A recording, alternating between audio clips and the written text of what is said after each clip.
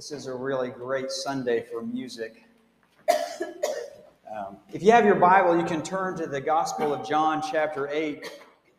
John is the fourth book in the New Testament, and it's a great one. You should read it sometime. This past Sunday, we had this little block party shindig thing in our neighborhood, and a lot of friends were getting together. We had some neighbors that were moving away, and so you can imagine there's all these little kids just kind of running around, playing in the yards, and then all these parents kind of sitting on this back porch. It's a really pretty day, and we're all kind of like in our 30s maybe or so, and just having a nice time together. And we got to laughing about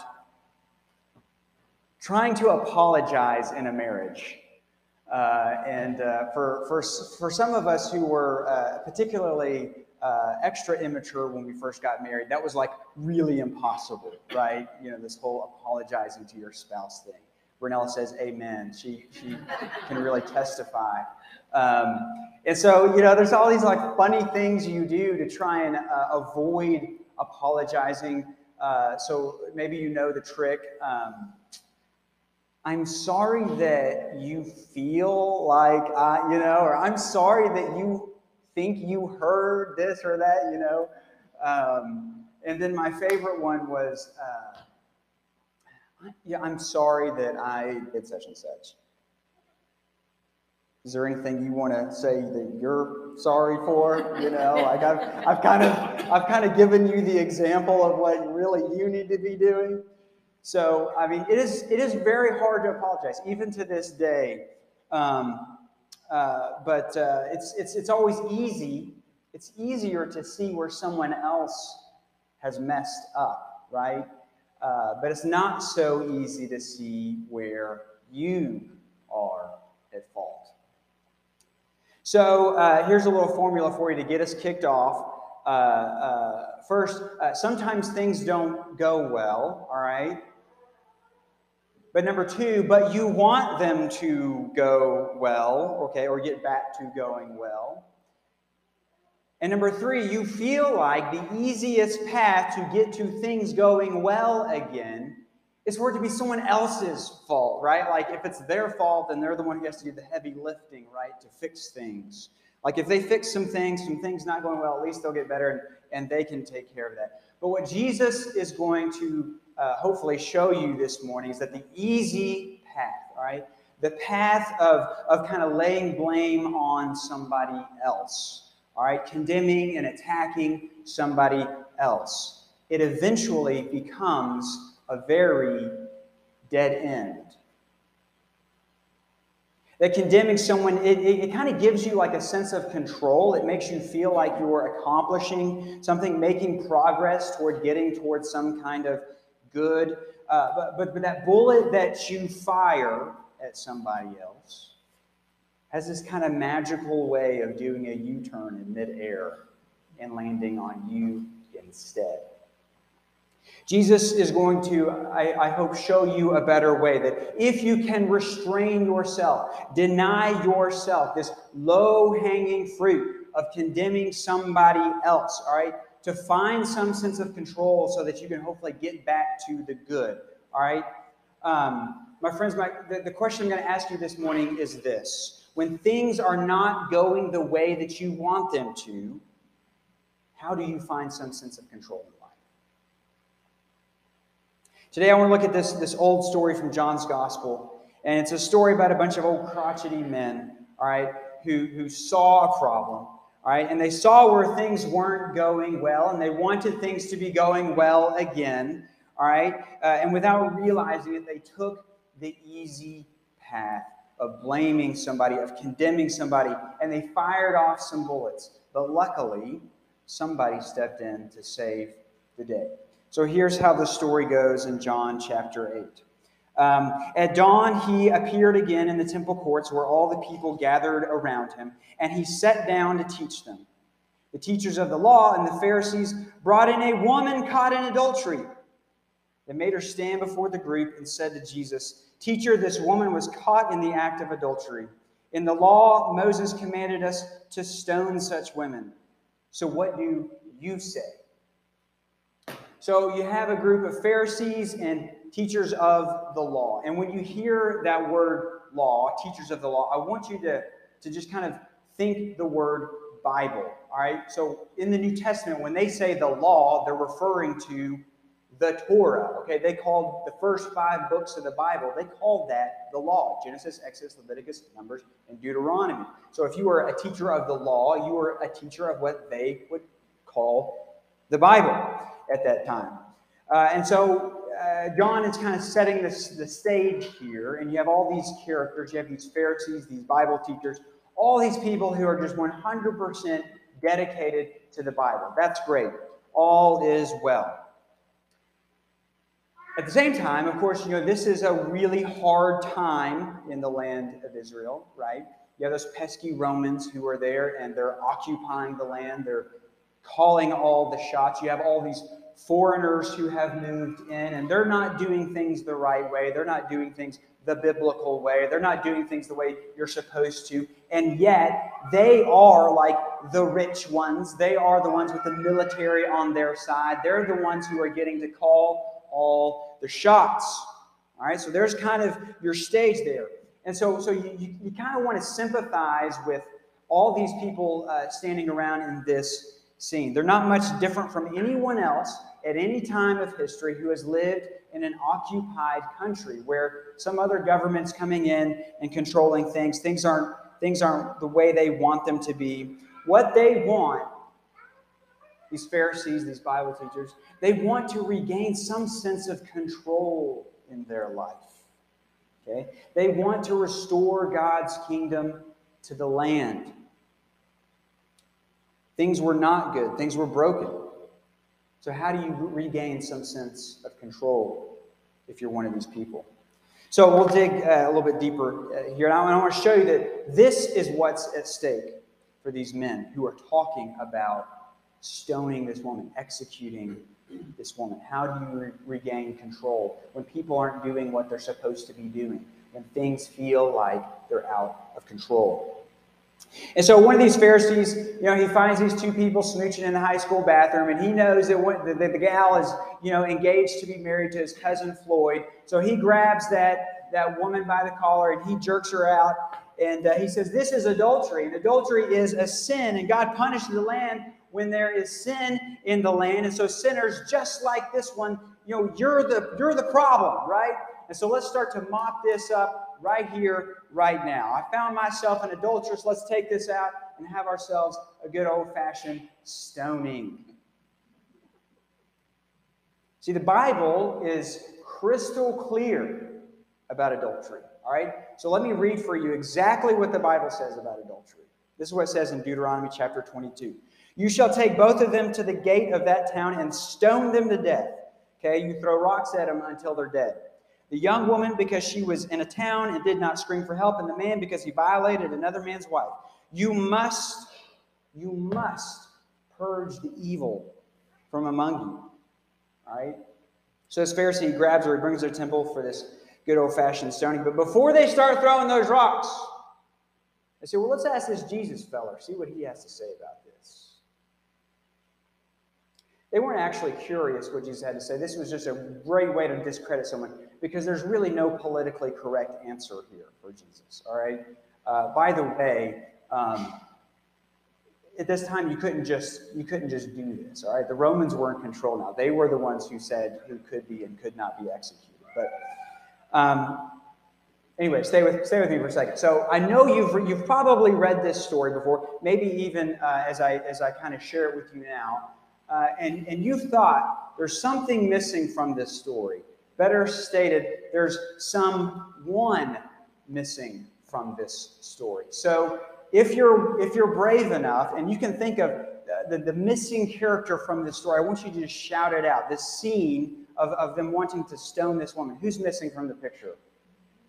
The man. The man is missing. How did they just miss something like that? I guarantee you that every woman who has read this story noticed that at least a little bit faster than a lot of men in this world. So the Bible is just so clear about this. I mean, I just read it for you. It says the man and the woman have to both be stoned. And these guys, these Bible teachers, I mean, these are the pros. I mean, they know the Bible. How do you miss something like that? How do you miss something like that? Well, I'll tell you one possibility. And that is this. The more you focus on others' junk, the less you focus on yours. Have you ever noticed that? Have you ever seen that? It's true, isn't it? The more honed in you become to what others are doing, the more blind you become to what's right in front of you. And that's why it's so easy to become hypocritical, right? You're really setting yourself up for disaster the moment you start criticizing other people, right? And get all high and mighty because someone's going to be watching you and waiting for a moment to pounce, right? Because the more you focus on others' junk, the less you're going to focus on yours and somebody near you. And it doesn't matter if you're using the Bible to attack someone or you're using data and facts and science or whatever it is. The more focused you become on what others are doing, the less focused you become on what you're doing wrong.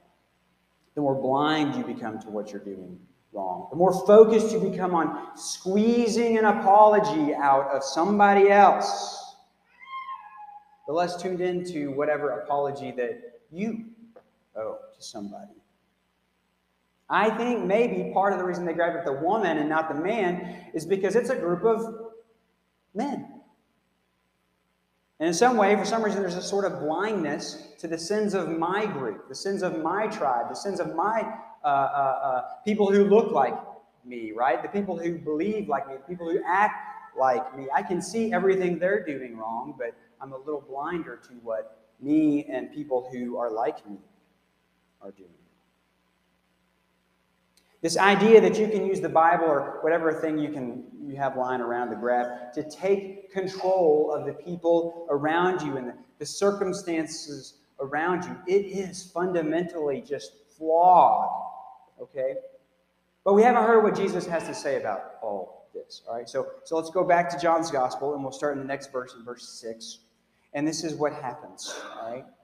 So they were using this question as a trap in order to have a basis for accusing Jesus.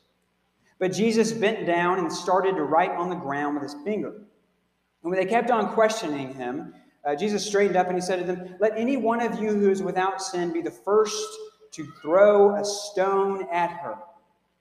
Again, he stooped down and wrote on the ground. At this, those who heard began to go away one at a time, the older ones first, until only Jesus was left, with the woman still standing there. Jesus straightened up and asked her, "Woman, where are they? Has no one condemned you?" "No one, sir," she said. "Then neither do I condemn you," Jesus declared. "Go now and leave your life of sin." Thanks be to God for that very good word. Drop the rocks and take inner stock. All right, let's drill down on that for a second, all right? Just repeat after me, okay? Drop the rocks, and take inner stock. Let's you guys, let's, no, we're not going to do that. So Jesus knows exactly what's going on underneath the surface of things for these men. Okay? Jesus sees the man who is missing from the picture. He sees how worried these guys and how frantic they are and anxious and insecure these men are. And Jesus invites them in, these Bible teachers, okay, these Pharisees, he invites them into something much deeper and spiritually liberating than hypocritical witch hunts. You feel like something's out of control. Someone you love is pulling your family apart. Jesus says that you have to follow a different path. Jesus says you have to take your eyes off of something that looks easy to control, someone else's junk, someone else's sin, the thing that is easy to see and looks easy enough to control. You have to drop the rocks and take inner stock. In verse 4, these religious leaders, they ask Jesus what to do. And then in verse 7, it says that they keep on questioning him. All right? And how does Jesus respond according to the story? Well, he just doesn't say anything. He just kind of bends over and starts doodling in the dirt. Well, what does Jesus write anyway? What is he writing? Well, this is just subject of so much speculation over the centuries. But the Bible doesn't actually say anything at all. It doesn't give you any clue whatsoever what Jesus is writing in the ground 2 times in the story. A lot of folks have tried to fill in those gaps, but I actually would say don't try to do that. Don't try to fill in those details. John does not tell you what Jesus wrote for a reason. And the reason, I think, is that it just doesn't matter what he wrote. If it mattered, he would have told you. So instead, I want you to think about it this way. If you asked me a question, okay, and you demanded an answer, I mean, this is something really important, like, I don't know, someone's life is at stake. And I just looked at you and said, and just started writing something on a piece of paper.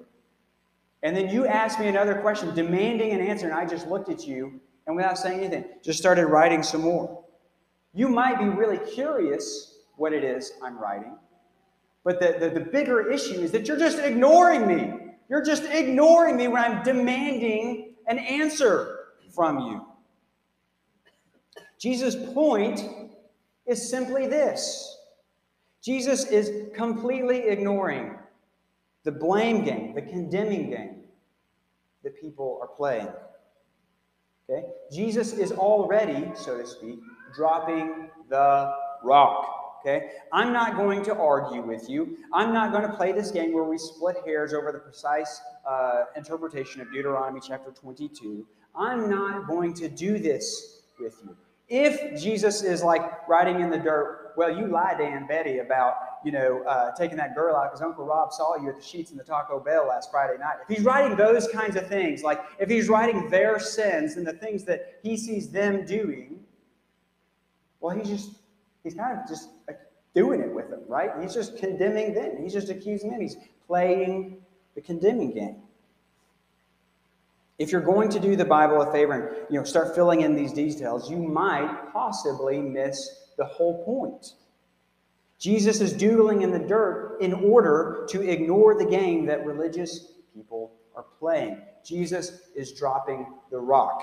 Okay? He's not going to throw a rock at a woman caught in adultery, and he's not going to throw a rock at these men who are trying to find some sense of control in life. Jesus makes no accusations. He casts no blame. He doesn't condemn anybody. Jesus just asks the questions that compel people to look inside themselves, okay? To take inner stock. Jesus is guiding everyone in the entire scene toward a different path, all right? A different destination to find some sense of control in life. His invitation is to take inner stock. Everyone, look inside. Take inner stock of your heart. All right, look at what Jesus says. The only thing he says to these religious leaders in verse 7, he says, if any one of you is without sin, let him be the first to throw a stone at her. Look inside yourself, Jesus is saying. Take stock of what is going on in your own heart. And these guys, they walk away because they realize that when you focus on others' job, you become blind to your own. And it's time for them to take inner stock. And what does Jesus say to the woman? All right, he says, I don't condemn you either, right? Go now and leave your life of sin.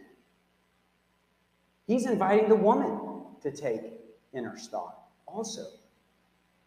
Okay, the woman she was powerless, she was voiceless, she never had a rock to pick up to begin with. Her world was spinning out of control, and what could she do about it? But there was one thing that she could control, and that was her choices. What she was going to do with herself, how she was going to act. There was one thing the Bible teachers and the Pharisees could control: their own thoughts and choices of what they were going to do with themselves. This is a story about looking for control and finding true spiritual liberation. Jesus is challenging you and me and everybody who's ever felt brokenhearted and afraid and worried and felt like things were just spinning out of control, and then, just picked up a Bible or listened to a sermon or just picked up anything at all and felt this inner urge to blame other people or condemn other people, somebody over there.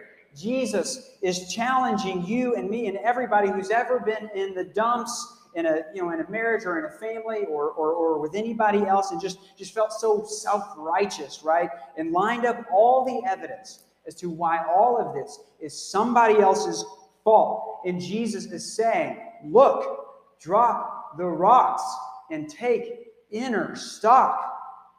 Control the one thing that you can control. Your own thoughts, your own actions. I remember when we found out my dad had acute myeloid leukemia, which most people do not survive. I started having some opinions about things. I started getting riled up about some things, right? Things that had absolutely no connection whatsoever to any of that. I just wanted to be mad at somebody. Maybe I was just being a Pharisee looking for cheaters to throw rocks at.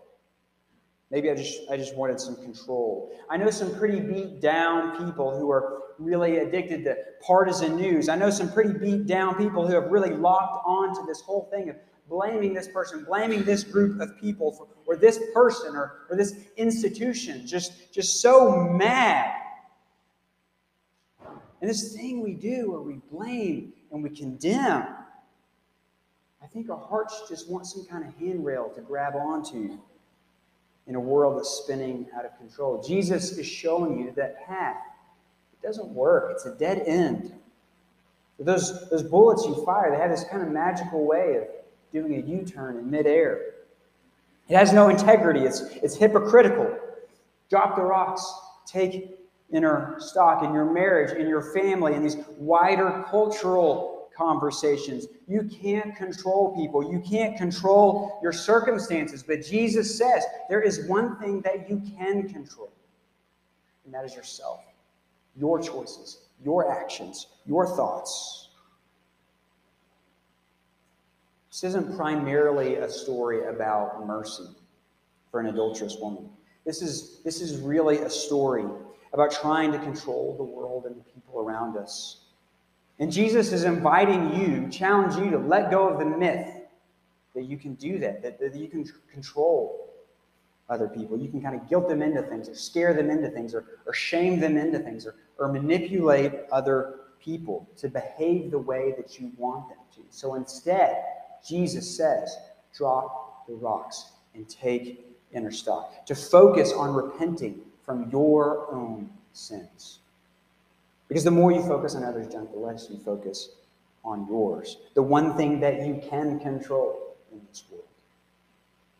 One thing you can control in your marriage, the one thing you can control in your family, the one thing you can control in your life. So drop the rocks and take inner stocks. My friends, everybody in this story, not just the adulterous woman, everybody is saved from their sin. Jesus wants to save you from your own sin also. He wants to save you from yourself. And Jesus can do that, but every second that you spend focusing on what someone else is doing wrong is a second wasted where God can be at work in your own heart. All right? So there's a lot of things that I think we can walk away from this story, but I do want to just pull apart two things for you this morning to kind of take with you as you go this Sunday. All right? The first thing is this. Always read the Bible through the lens of Christ. All right? And the emphasis there is on the word always read the Bible. Like always, read the Bible every day. Apply it to your life. But when you do that, read the Bible through the lens of Christ. As I always say, the Bible gets the first word. Jesus gets the last word. It is true that the Bible says that if someone commits adultery, you're supposed to throw rocks at them until they're dead. But can we all just raise our hands and just agree that we are not going to do that? Let's see the hands. I really want to see this, okay? Please don't do that. All right. I know the Bible says that, but read the Bible through the lens of Christ, and always read it in context, because you can turn the Bible into a weapon, right? But not when you read it through the lens of Christ. Here's the second thing I want you to take away with you this morning. Control the only thing you can control. All right? Last week we talked about being born again and unlocking the truth of what's on the inside. And we talked about sharing your heart with God and others. And I want to make a real careful distinction real quick. Do not confuse sharing your heart with attacking somebody you're upset with. When things are crazy, feelings are hurt, bad things are happening, remember to share your heart, not just lock up what's on the inside, okay? But drop the rocks and take inner stock. Share your heart. Don't condemn others. And look inside yourself to see how you could do better. You can't control the people around you. You cannot control what the weather is doing. You cannot control what the stock market is doing. You cannot control the circumstances around you, but you can control your thoughts, your actions, your feelings. You can control yourself. And that is the invitation from Jesus to you today. Will you please say a prayer with me? Loving and generous God, we stop, we deny ourselves, we restrain ourselves from magnifying and highlighting and looking at other people's junk. And we turn our gaze right to our own heart. And we ask you, God, show us, how can we purify our hearts in your refiner's fire? Loving God, we want to follow you. We want to be molded and shaped further and further and further into the image of your Son, Jesus Christ. And we ask you, Holy Spirit, to come to us and make us better. It's in the name of Jesus Christ we pray these things. Amen. The good news of the gospel is that in Jesus, the kingdom of heaven is available to you and to the whole world. Today, I invite you to confess Jesus as your Lord, Savior, and teacher, so that the kingdom of God can come to you. If you're not an active member of a congregation, I invite you to join this beloved community right here on the corner of Preston and South Main. I'll be down front as we stand and sing and worship together.